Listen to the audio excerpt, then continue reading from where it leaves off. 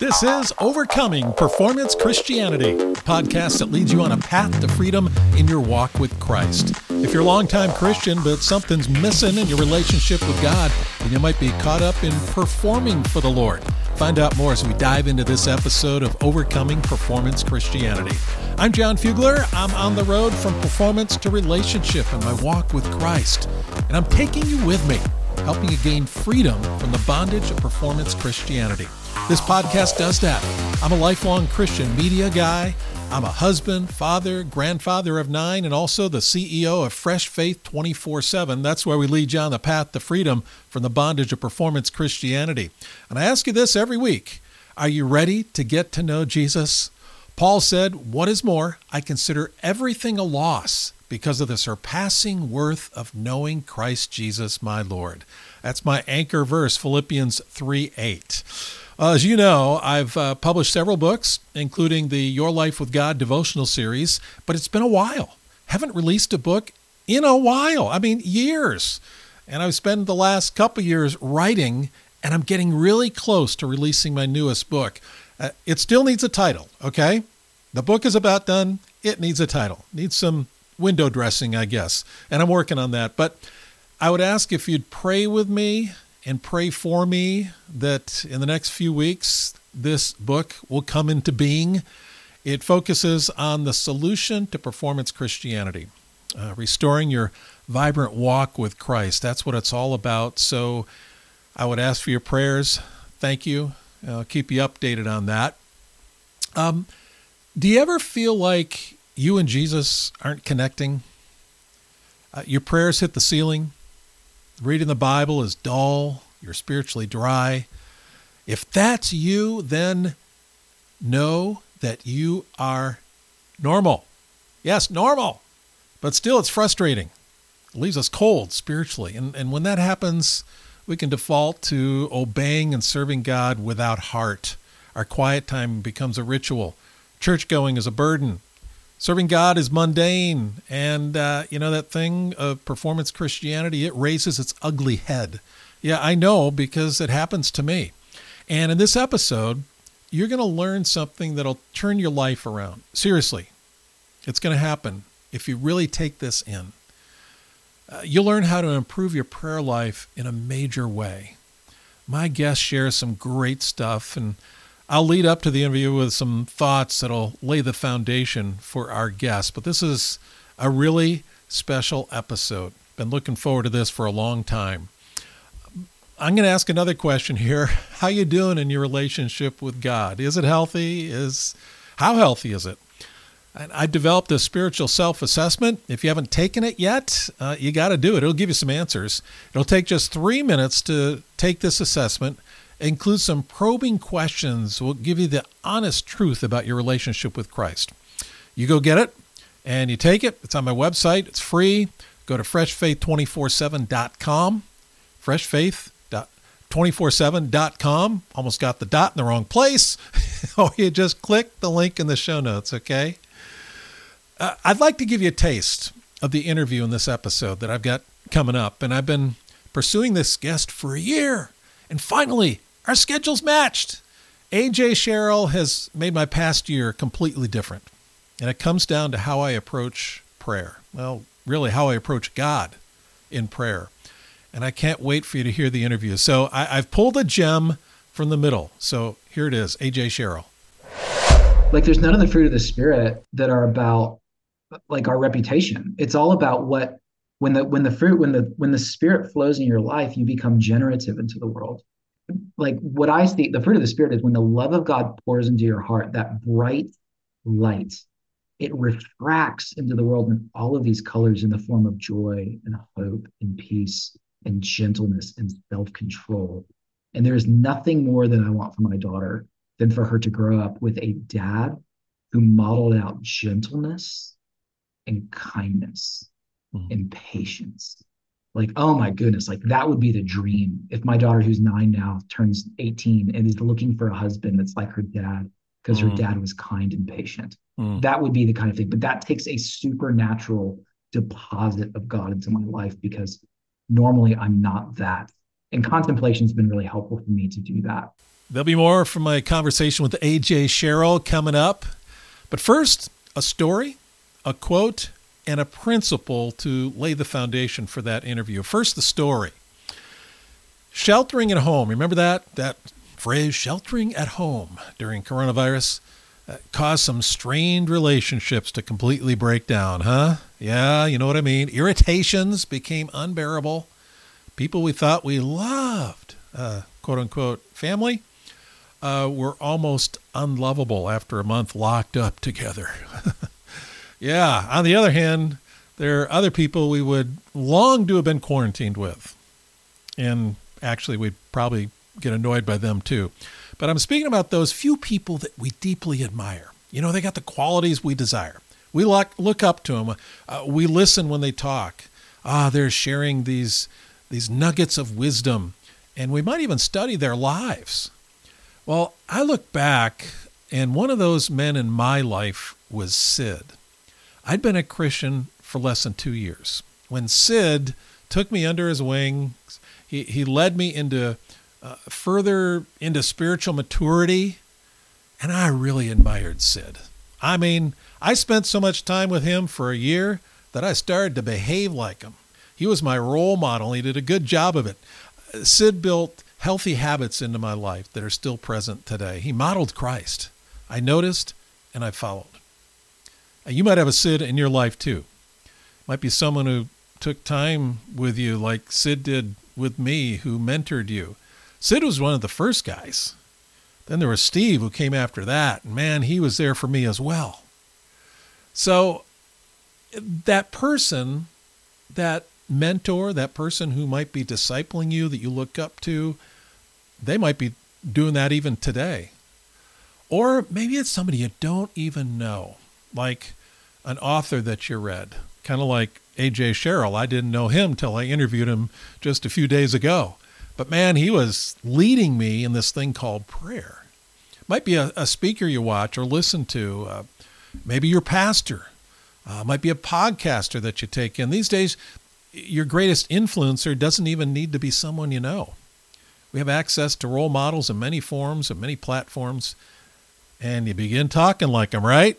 You begin thinking like them, even acting like them. You binge listen to a podcast and a little much, huh?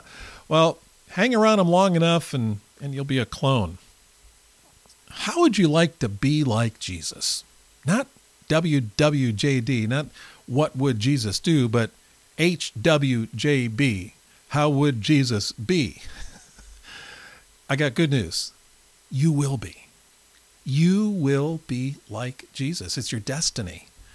One of my favorite verses in Scripture is a promise in Romans 8:29. It goes like this. For those God foreknew, he also predestined to be conformed to the image of his Son.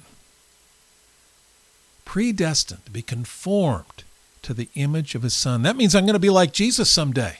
When I get to heaven, my sin will be banished, and I will be fully like my Savior. Think about it. You're going to be like Jesus. Worry-free, sinless, joyful, forgiving. Well, hopefully we won't have to forgive in heaven, right? But you will be loving, humble, compassionate, all these things. And you'll also be holy. A lifelong earthly struggle totally eliminated. Have you ever wanted to be perfect? Well, you will be when you come into Jesus' presence after your time on earth. Billy Graham, he put it this way, and this is the quote. So you got the story. This is the quote. He said, think of it. Not only will all wrongdoing be banished, but everything that happens now because of sin's grip on this world will be gone forever. Illness and death will be destroyed. Sorrow and disappointment will be no more. The faults in our characters will be transformed. Think about those elusive qualities that keep reminding us how human we are. They're tucked away in Galatians: love, joy, peace, patience, kindness, goodness, faithfulness, gentleness, and self-control. We want them, but they're so elusive. When we're like Christ, every one of these qualities will be ours. Jesus personified. Great words from Billy Graham. Now let me turn the corner and just ask if you would like an honest assessment of how well you know Christ? Do you want that assessment? And I'm not saying go take the assessment I mentioned earlier, but this is even better. The depth of knowing Christ can be measured by the evidence of Christ in your life. The fruit of the Spirit that Billy Graham referred to, that we're going to be referring to later on in the show, that AJ is going to refer to, and he already has. It's an outward indication of an inward working. It comes back to that most important relationship in life, that one with God. We heard about that in the clip from my interview with AJ, and he'll share with us even further how contemplative prayer can help you shine with the fruit of the Spirit. If that's the right word, shine with the fruit, well, you know what I mean. So get your best ears on. We're going to hear from him shortly. But getting back to your story, okay? Your story. I talked about the assessment and not the one that on my website. But here's the assessment that tell you how well you know Christ. Ask your spouse or close friend to tell you how consistently you're showing the fruit of the Spirit. That's the most candid assessment. And don't do it for performance sake. Don't do it because you want to perform better for Jesus, but do it for knowing Christ's sake, knowing Christ, the fruit of the Spirit as a result of that deep, intimate relationship. Most of us want an easy road to the fruit, don't we? And we're told that we simply have to yield to Jesus, be filled with the Spirit, and the fruit will show. And as a result, we'll be patient, loving, kind, faithful, joyful. But I really believe it's deeper than that. You need to immerse yourself into your relationship with Jesus. Fruit isn't the objective. No, knowing Christ is. The more you know Christ, the more you'll be conformed to his image. And as a result, you'll bear exceptional fruit. It's the Holy Spirit working in and through you as you draw near to Jesus in an intimate relationship. When you hear AJ talk about contemplative prayer, you'll start to get it. I know I did. And remember, I've read the book, I interviewed him, and I also edited the interview. So it's deep in my soul now. We'll always face the tension to drift into performance Christianity, trying to bear fruit in our own power. It's going to happen. Yeah, we want to have love, joy, peace, patience, kindness, gentleness, all the rest. But the secret is to get our eyes off the fruit, okay? Don't be thinking about the fruit. We need to get our eyes on Jesus. And to have our eyes on Jesus consistently means we have to know him. That's the process. And to know him comes back to spending time with him. Quarantining. Mentioned that earlier. Quarantine yourself with Jesus. Yeah, you won't get irritable with him. That's the greatest one to be quarantined with. And do it often. Quarantine yourself. I guarantee you'll know him and you'll become more like him. Spend time with him. Being conformed to the image of Christ doesn't only happen by spending time with him, okay? I realize that. That's not it. It's in real life that God's character emerges in our life. You know, in trials and in hardship. Just today, I called a friend who lost his daughter at a young age. But by the sound of his voice, I knew he was spending a lot of time with Jesus because peace came through the phone. I sensed it in his words and the way that he spoke. He was spending time with, he knew Jesus. He's been conformed to the image of Christ, but it's rooted in his relationship with Jesus. And that's the same for you and the same for me. And you might be going through trials right now, and it's putting a dent in your freshness with God. Well, I'd encourage you to spend more time with Jesus. Don't turn away, but spend more time with Jesus. That's where the fruit is formed. That's where you become more like him. That's where you know him. One of God's greatest treasures waiting for you is to be conformed to the image of his Son. Can you imagine that? It's a gift. We can't earn it. Just like we were saved by grace, we're conformed by grace. Knowing Jesus is at the heart of this. And I'm excited as I share it with you. And, well, it's the perfect transition into our featured interview with AJ Sherrill. So we're going to go there, and let me Tell you more about AJ. He's the author of one of my favorite books. I keep talking about it on the show, Being with God, The Absurdity, Necessity, and Neurology of Contemplative Prayer. AJ and his wife, they lived for a while in a busy, noisy, and always awake Manhattan.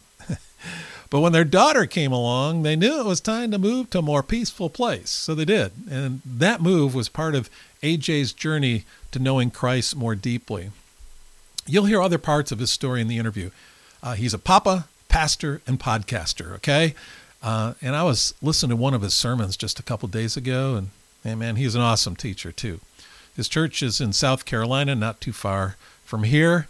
And it's time. Let's go to that interview with AJ Sherrill. The book, Being with God, The Absurdity, Necessity, and Neurology of Contemplative Prayer.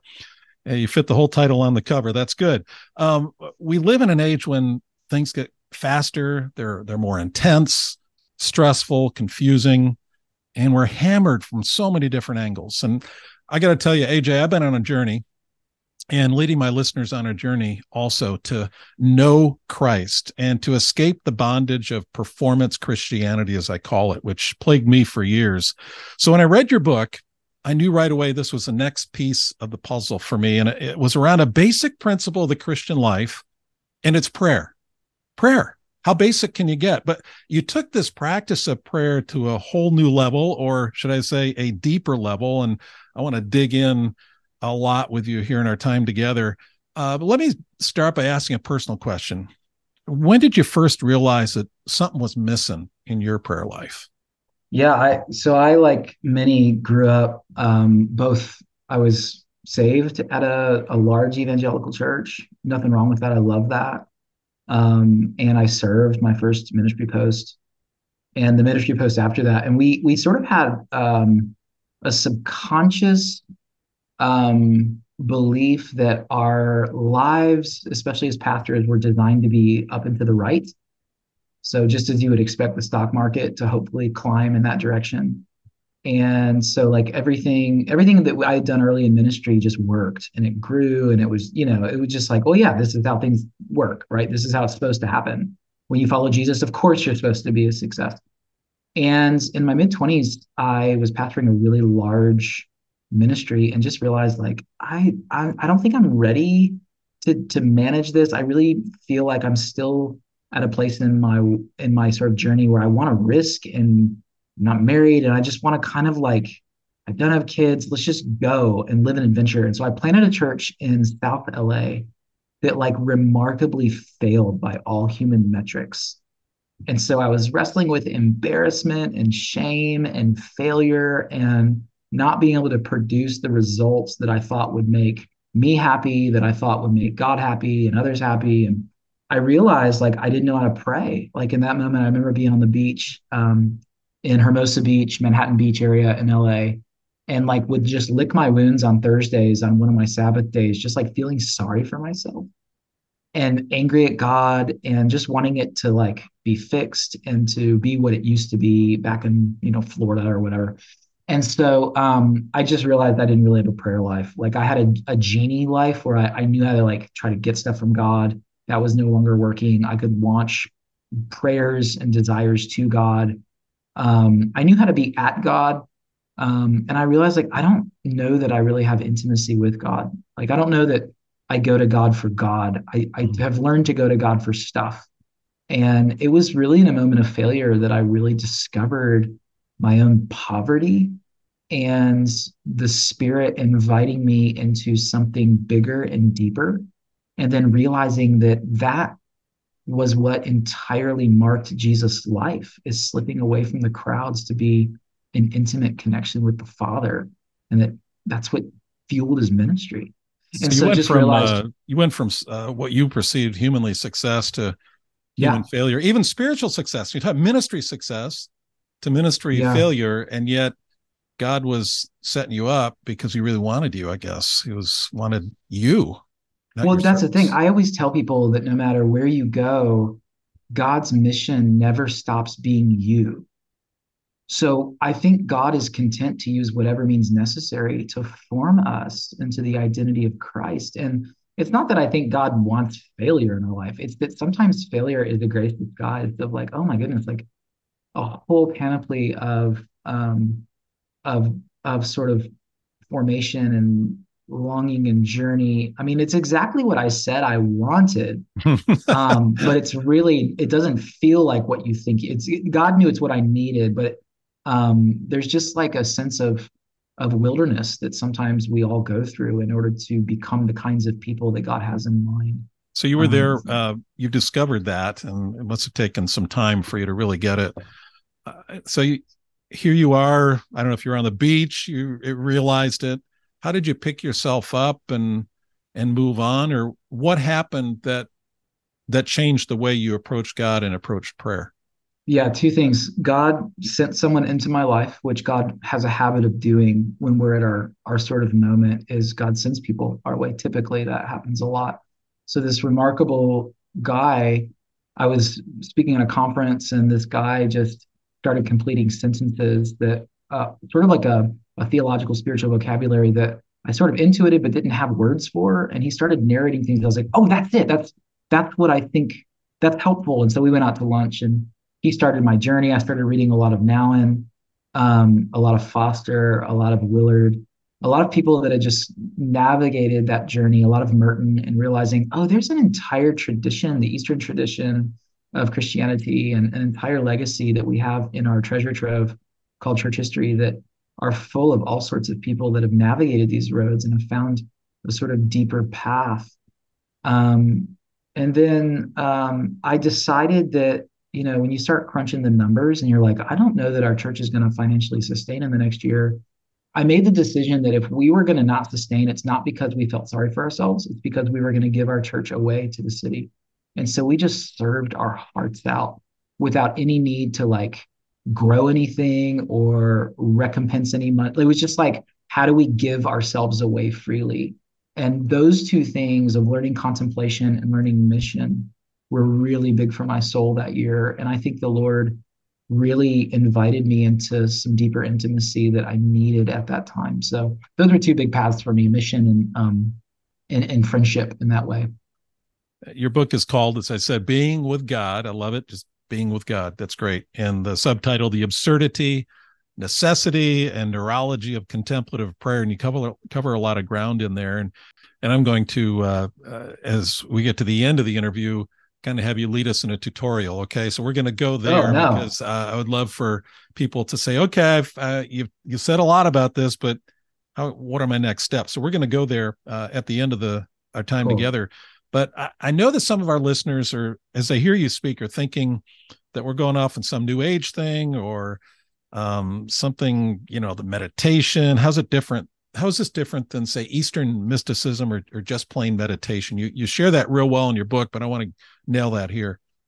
Yeah, there's a section at the beginning where I talk about the difference of like what's happening in corporate America with mindfulness and a lot of the therapy that we're seeing, which I think is somewhat helpful, especially for someone that isn't a Jesus follower, that is just considering the transcendent life and that maybe there's something beyond DNA and beyond, this world. Maybe there is something that exists beyond us. But I would say a lot of what happens in Eastern mysticism is about emptying. And it's about emptying ourselves and about emptying desire, emptying longing. And the reality of it is like desires are good. God gave us desires. It's that we tend to distort them because of the reality of sin. And so emptying is part of it, emptying ourselves of, all of our false ego and all of our manipulation, all of our control. But there's another side of the coin too, and it's refilling. To be refilled, Romans talks about to be transformed by the renewing of the mind. And there are messages, there are realities, there's intimacy that God wants to fill us with the Spirit. We're called to be full of the Spirit. And so to make ourselves available, to make room, is to prepare him room to come fill to the full who we are, that we would live out of his power. And so I think contemplation isn't just about emptying, where mindfulness takes us. Contemplation is also about filling ourselves, being refilled with the Spirit so that we can walk in the fullness of his power. And we do that through meditating on scripture. Meditation, that word is all over the Psalms. Yep. We are supposed to fill our minds and our hearts with the scripture, which, by the way, the root word of scripture is script, meaning it's to restory ourselves. That the world is trying to inscript us into societal stories, cultural stories. And the Bible's trying to do that too. It's trying to say, no, no, no, those stories aren't the truest story. In fact, some of them are false. Let me tell you the true story. Jesus is the true story, first of all, as the word. He is the one that has come and wants to restory us. And so we meditate on scripture before or after we contemplate so that we are filled with the script of God so we can live out of his narrative. So it's the merging of scripture and prayer. It's all part of it. I love it. Yes, absolutely. How did this change your life? I mean, what was your what were your habits, not as a pastor or just as AJ, the you were single at the time, I guess. So you did get married, you have kids now. I mean, Mhm. what it tell me the before and after thing here in your life. What did it look like? Yeah, I mean, it's a continual process of struggle. Israel means wrestle, and we're the new Israel as the church. We're enfolded into that story, and we wrestle. So wherever you are listening, like we don't ever on this side of the resurrection perfect this, but I will say that I have seen this practice in my life of really helping me get off the treadmill of performance based living and identity. That when you realize you don't have to earn who you are, that it's actually freely given, and that all of the other stuff just becomes expressions out of our identity in Christ. It is a total liberation that we don't have to perform. That we truly are deeply loved by our Creator, and that when we get in touch with that, it frees us to love other people, to be driven. No longer am I trying to extract something out of you, John. I don't need you to like me anymore. I don't need to perform to get you to think I'm someone, to think I'm spectacular or impressive, that I can be fully who I am with you on this conversation and be very interested in who you are for the sake of you.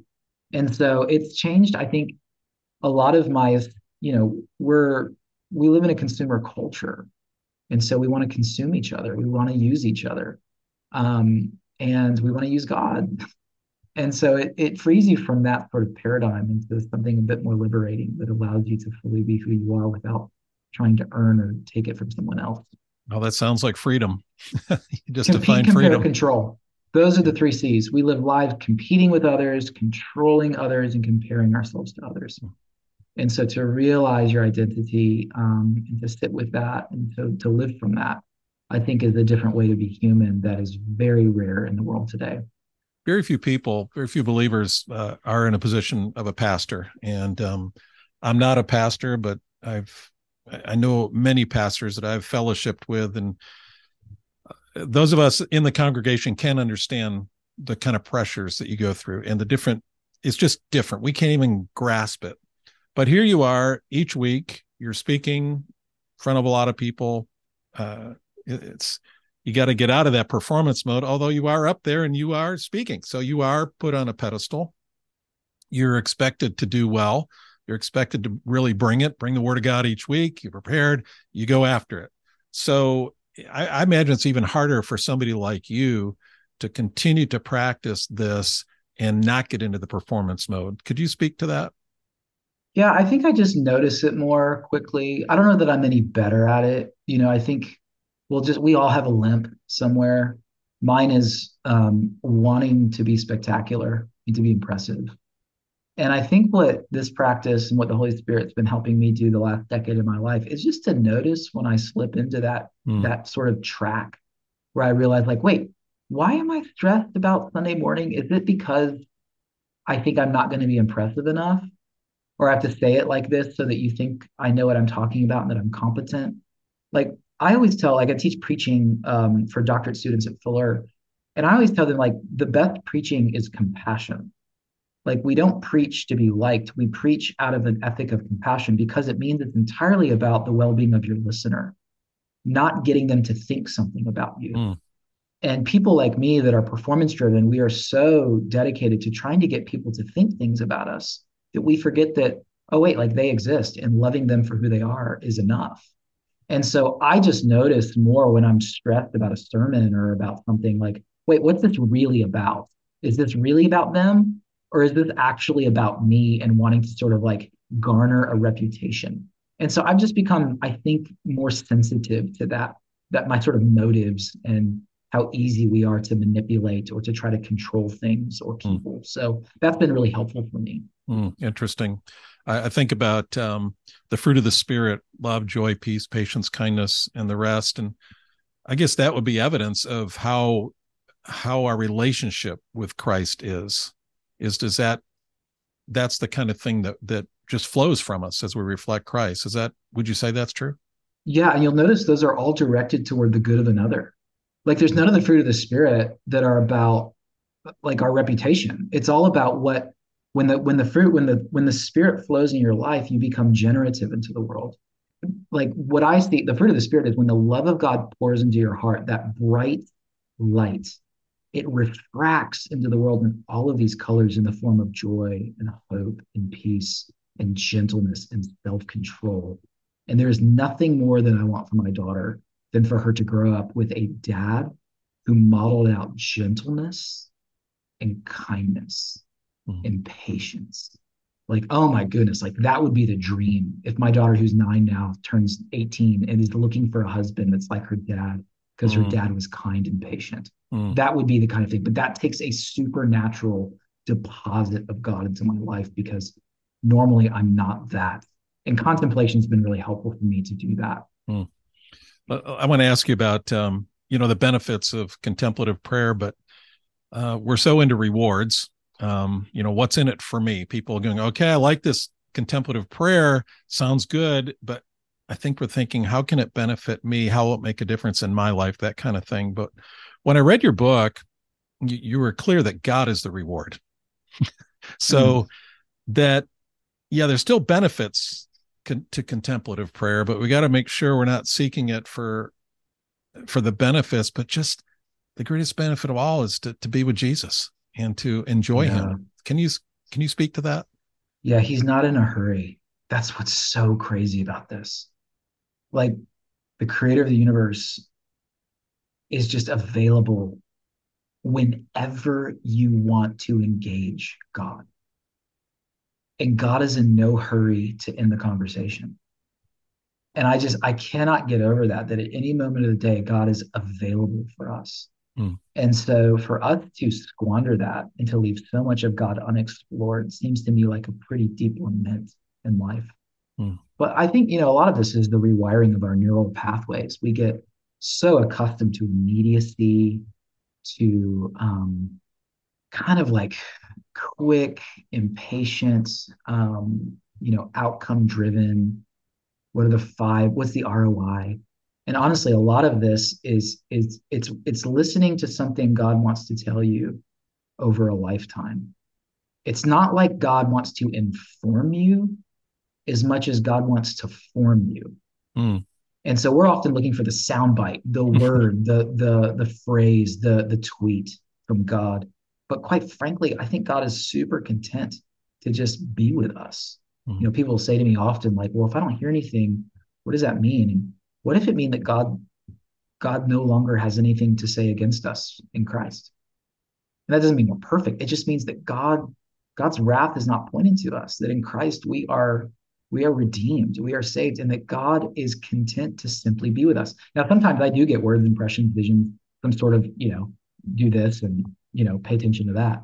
But a lot of it is just being willing to waste time with God because mm, he's so happy to be with us, I think, in those moments. And so for me, it makes me more patient. It makes me notice more. It makes me slow down. You can't notice your stuff with your kids and your wife and your husband and your friends if you're just rushing about through life. But we do begin to notice more when we slow down and pay attention. I think maybe we don't want to slow down because we're afraid of what we'll notice, right? So, yeah, about ourselves. yeah, that's right. That's right. I love what you said. Waste time with God. That's good. Just like we'd waste time with our kids, just have fun with them. Totally. Yeah. Yes. So tell me about and tell us about what does this look like you on a typical day of contemplative prayer? How Mhm. do you do this personally? Yeah, I do it awkwardly. So, people will always ask me like, "Oh, this must be easy for you by now." It's still a discipline that requires me to not check email when I get up and to slow down. And here's what I noticed: your brain capacity through your cortisol is at its highest when you first wake up. It then goes down throughout the day, and then melatonin begins to rise up when the sun goes down. And over time, your cortisol is totally depleted, and your melatonin comes in, and that's what makes you go to sleep. If cortisol is at its highest point when I wake up, I want to tithe God the best moment of my day. Mm. For me, I've noticed I'm sharpest, I read best, I think best between when I get up and I got about 2 hours of really deep, good thinking. And so I'll spend, the first 20 to 30 minutes giving that to the Lord, where I know I could be writing a book, a sermon. I know I could be thinking about something deep, but it's like, Lord, my first 30 minutes to an hour is you. I'll say the Apostles' Creed Okay. from memory as a prayer, and then I'll read my four scriptures. And then I will simply close that and sit with God in stillness because I've said my story, which is the creed. That's the story I believe in the most in the world. And then I've read the scripture. So I've been informed by the word of God. And now I'm going to totally move to just giving and surrender my heart to the Lord. And so sometimes he recalls things that I just read in scripture or a conversation I need to have or something that's unfinished I need to pay attention to. But mostly it's just giving those back to the Lord and just sitting in silence, usually 5, 10, sometimes 15 minutes. How do you Um, keep those stray thoughts from bombarding you and destroying your awkwardly, time? awkwardly, give yourself a phrase, whether it's a word. There's certain words that we just each have connections to. So like maybe it's for you, shalom, or maybe for you, it's peace, or maybe it's joy. For me, it's the Jesus prayer. I inhale, Lord Jesus Christ, and I exhale, have mercy on me.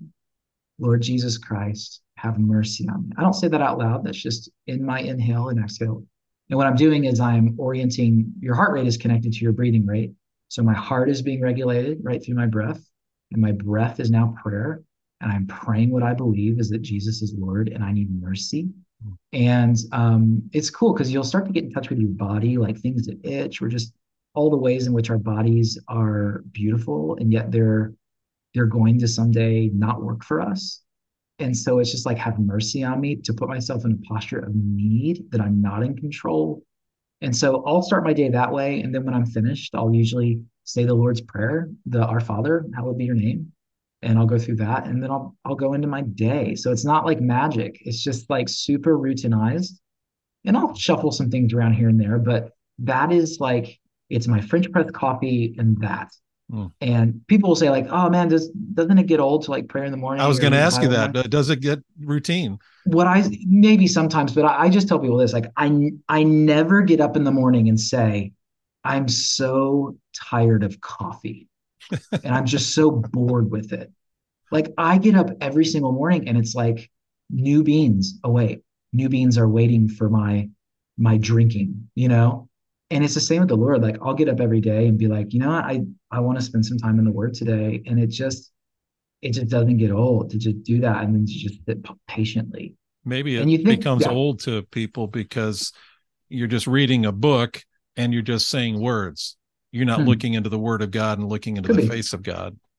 Yeah, could be for sure. Yeah. And I always tell people like, hey, if you do feel like you need, it's like a workout. If you need to change the rhythm and the routine, give yourself grace to do that. I also enjoy a good walk in the morning because I think the things that we work out on our walks and in the shower, I can work out a lot of problems. It's amazing to me like how the Holy Spirit just I feel so connected to God when I don't take my phone, I walk a trail and I just allow the Lord to speak and my mind to kind of be free association and the problems we solve. I think it's God involved in that. Mm. So whether it's through a sales project or whether it's through something going on with your kids or something going on with whatever, it's amazing to me what kind of connections the brain makes when it stops trying to solve a problem and gets out in creation or gets into the word. I think it was fascinating in your book, the whole section on the neurology of contemplative prayer, because I don't think many books, if any, deal with that. And learning about breathing, I'm trying to do my 6 to 7 breaths. And I understand that deep breathing really makes a difference, really brings relaxation and focus. You mentioned some things about the brain. And I would encourage our listeners, just as you read the book, read that. It's the things that you share in there are really awesome because there are those neurological benefits and we can understand ourselves a little better too. You brought out some really neat things in that. It's interesting because you quote Doc Royer, Timothy Royer. That's another thing that really got me because I saw that name and I did some research because I had a hunch. And his dad led me to the Lord 50 years No ago. way. Come Yes. on. Yes. 50 years ago, early January 7th, 1973. Oh my word. That's beautiful. Yeah. And so part of my research was going back and trying to find the obituaries and stuff like that. And I mentioned all the kids, and I'm going, this has got to be him. And so I reached out to Timothy Royer, Dr. Timothy Royer. I filled out the form on his page and he answered me. So we got an email conversation going on, and Mm. it was, I remember that night when I gave my life to Christ, and his dad was a football coach, and I was playing high school football, and I thought he was going to come in and talk about football, but he talked about how to be born again, John 3. And I went forward from the back row. Never heard that Wow. message before. And so Coach Born Again is what his nickname was. And so when I'm reading this, I'm going, this is really weird. God's just doing some neat things. So the whole neurology of this was so eye-opening to me. Maybe speak a little bit about that. I try to make it really accessible. It doesn't feel like a scientific deep dive that if you've never been Right. to med school, my doctorate is not in medicine. And I was so moved by it because there are things we can do to, like, a word Tim will use a lot, Doc Royer, he'll and he works with like professional football teams, like in Yeah. teams Yes. and with C-suite. Like, what he's trying to do is help people optimize. He'll call it coherence. So he wants to bring optimal coherence for your craft. So if your craft is following Jesus, we should follow Jesus as coherently and optimally as possible. If your craft is sales or medicine or engineering or whatever it might be, the Lord has given us those gifts to flourish and to bring God glory in the fullness of how we do that. And so Tim was really good with me of like helping me understand the science of sleep and how that works. Mm, Like, I had no yes. idea that the first 4 hours when you're sleeping, your brain is healing your body. Like, your brain is distributed through your body. You're not a head on a stick. You're integrated. And the second 4 hours, your brain is healing itself. It's squeezing out toxins, what's called taking out the trash. And so, I'll talk to people all the time, like, oh, I don't have time to sleep. I've only got 4 hours to do it. It's like, sure, you can heal your body, but your brain long term is going to suffer, and you're going to pay the price for that. So it's like, how do we optimize life? What does it mean to stress? What's happening in our stress? Well, your telomeres are shrinking, and they're actually what determine your lifespan. So it would be advantageous for us to live without stress and to give that to the Lord every day, over and over, our worries. Because when Jesus says don't worry, I think he really means it. I think there's something like, and he's not saying that because he's frustrated. I think he's saying that for you, I love you and I don't want you to worry because you're robbing yourself of years with your children. Mm. You're robbing yourself of years of whatever it is he plans for you, right? So there are ways in which our brains, as we think thoughtfully about organizing our life, our patterns, our routines, our habits, there are things that we're doing that malform us. And there are things that we can do that can transform us. And so there are simple things we can think about to help with that. And so that's what the last 3 chapters of this book are really all about. Oh, those were good. It's worth the book, purchasing the book by itself. I mean, it's fascinating. It's fascinating. I'm going to we're going to do this little tutorial in a moment here, but I want to throw a couple quotes at you that this book is so quotable. I've got different color highlights. I finally got the Kindle version because I gave away too many of the paperback copies. So I got one that nobody else can have. And so let me just share some of the quotes from the book. I got 3 of them here and just expound on those a little bit. You said this about the Holy Spirit. The essential task in prayer, and you refer to the groaning of the Holy Spirit, the passage that talks about that. The essential task in prayer may not be to start a new conversation with God, but rather to join the eternal conversation already happening within us. The contemplative life is about learning to join that conversation. Prayer isn't about me always starting a new conversation. I think we often think that prayer is about me launching thoughts at God, wants at God, needs at God, and hopefully God will resolve those in due time. And then when I'm done talking, the conversation's over. Mm. And I think what the Lord has tried to invite me into in these last couple of decades of my life is, what if, AJ, the burden of the conversation isn't always on you? Like, what if I am in a kind of conversation, Father, Son, Holy Spirit, that I'm actually inviting you into? Wow.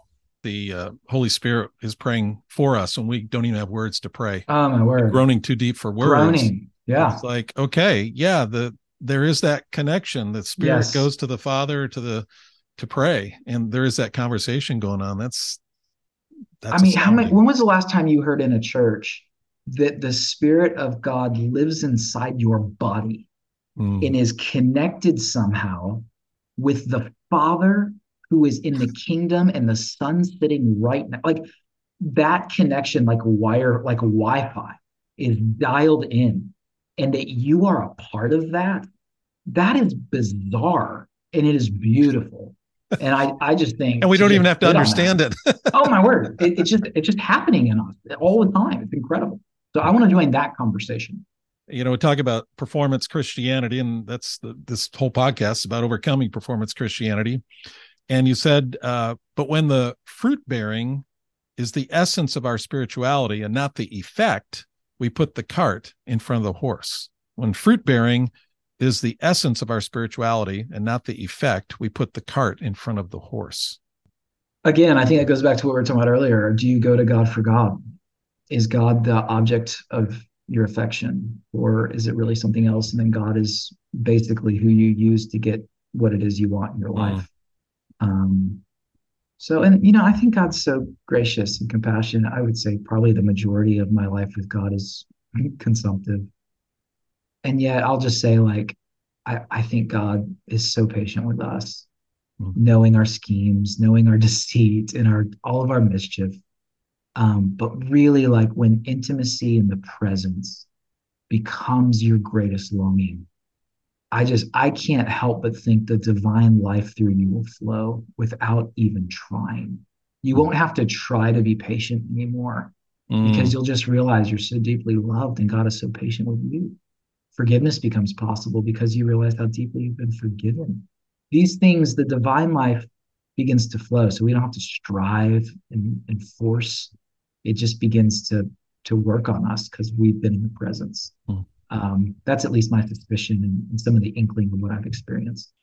AJ, as we close here, maybe take our listeners through what they can do now. They've heard all about this and maybe put some legs on it for them. How can they enter into contemplative prayer? And Mm. also any resources besides your book. Your book is very applicable. There's application at the end of each chapter. And I encourage our listeners to pick it up. I'll have a link in my show notes. Just go to Being with God, AJ Sherrill, and you'll get it on Amazon and other fine places. So, but take us through contemplative prayer, a good start. Yeah, I would say, especially if this is the first time that you've ever done it, I think it's really important that when you begin your journey, you are rooted in the text and scripture. I think a lot of people feel nervous, like, how do I do this? And so there's an old paradigm called Lexia Divina, and Mm, it's just simply four pivots. What I'll do is find a scripture, starting like let's just take Matthew 5. It's so beautiful, right? Or you can take Philippians 1 or something like that. And just read a couple verses, right? Set a timer for 3 to 5 minutes if you want. You don't have to do that. And just read it several times, right? So you read, that's the R, read. And you just read it over and over. You're not trying to figure it out. You're not trying to parse it. You're letting it figure you out. You're giving it permission to poke around your soul. So you just read it. And then the next thing you do is you reflect on it. You say, okay, is there like a word in here or like a sentence that, Lord, you're just calling me to just sit on that for a second? So you do that for another 3 to 5 minutes, right? You just get curious. So you read it, you reflect, and then you write. So you have a journal or something, and then you start to get it all out. Like what's coming up for you, 3 to 5 minutes. Maybe you craft it into a prayer. Maybe you're listing out, this conflict that you're in and you're just struggling with it. You just need to get it out. You need to articulate it to where it's differentiated from you. It's not like enmeshed in you and jumbled up and confusing. It's now written down. You can look at it, separate yourself from it. And then you say, you know what, I've written that and that's been in my heart, and now I'm just going to rest. And so you do 3 to 5 minutes of just being with God. So you find just a sacred word or a phrase, and you just connect your breathing with that, right? So you read, you reflect, You write and you rest. You read, you reflect, you write, and you rest. And that's a good 20-minute devotional right there. And that's a really simple way into the pool. And what you're doing is you're allowing yourself to start with your sensory experience of reading, and then you're going deeper and deeper within yourself until you're just resting with the Lord, right? So there's a little arc there of what you're Mm-hmm. trying to do. And that's a really good way to launch into your day. And you'll be amazed like how much you'll remember in the scripture when you really sit in it longer than just reading it and then moving on with your day. And so that would be my like introductory recommendation. Also, I would say there's an app I found a lot of joy in reading or in listening to called Lectio 365. Incredible thinker and practitioner over in the UK that designed it, and it's just wonderful, and it guides you through. Sometimes my wife and I will lay in bed before we go to sleep, and we'll listen to Lectio, Lectio Okay. 365, and it has music underneath it that's really melodic and modal, and it just guides you through prayer before you sleep, and it thanks the Lord for the day, and it's just a really beautiful app of thanksgiving and praise. Okay. So Lectio 365 is a really good app as a resource. I'll go ahead and put a link to that in the show notes as well. And you mentioned those opening steps, a way to jump into the water, jump into the pool. And you go through that in your book, which is great. And so listeners, you can go back and read through Being with God, and you say those things, you help us work through those things through the chapters. And it was really practical. So thank Cool. you for condensing it here for our listeners. That's great. Yeah, these things can stay abstract if we're not careful. Yes. And then you're like, yeah, I think I know what we're talking about, but I'm not really sure how to do it. So, I really wanted to write my book for the everyday follower of Jesus. It's just trying to say, I've done a bunch of stuff. I'm in need for a deeper path that's not complicated, but that is deeper nonetheless. Well, you certainly write that way. I mean, you're very real, and you talk about your family, you talk about some of the struggles you had, and living in New York City, and noise, and all the interruptions, and the intensity. So I get that. And now you're in South Carolina. Man, what a contrast from New Love York it. City. Yes, yes, was ready for it. But I love Manhattan, but I don't want to live there right now. So Nice place to visit. I'm still working on those 4 elements that AJ walked us through at the end. I practice them, but not enough.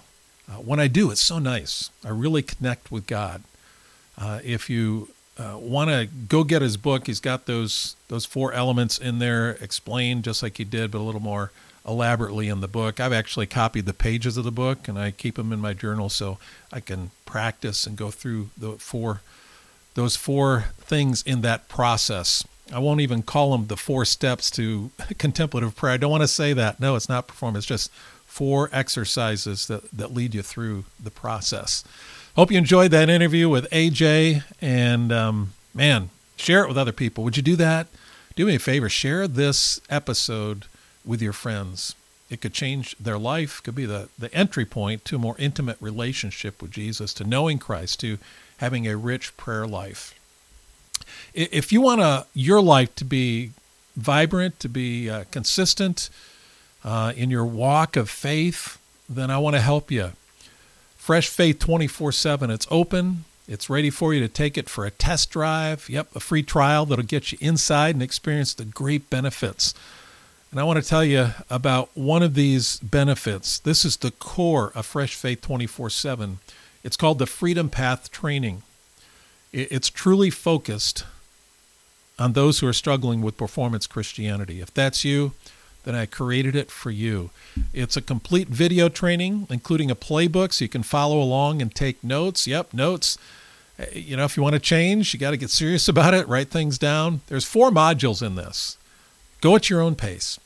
And again, it's called the Freedom Path Training. I've got it as a free trial. The membership is a free trial. Freedom Path is just one element of it. There's so much more in there. Content, community, coaching. And you go to freshfaith247.com. Just click on free trial and it'll get you in. All right. So I'll see you inside with all the others who are part of our community. Next episode, we will be talking about rising above circumstances, how knowing Christ will help us rise above circumstances. And until then, God bless you and continue to know Jesus. And remember, practice that contemplative prayer. And I'd like to hear how you're doing. What's your experience with it? Let me know. John@freshfaith247.com. Love to hear from you. Tell me how it's going. And I'll catch you again next time.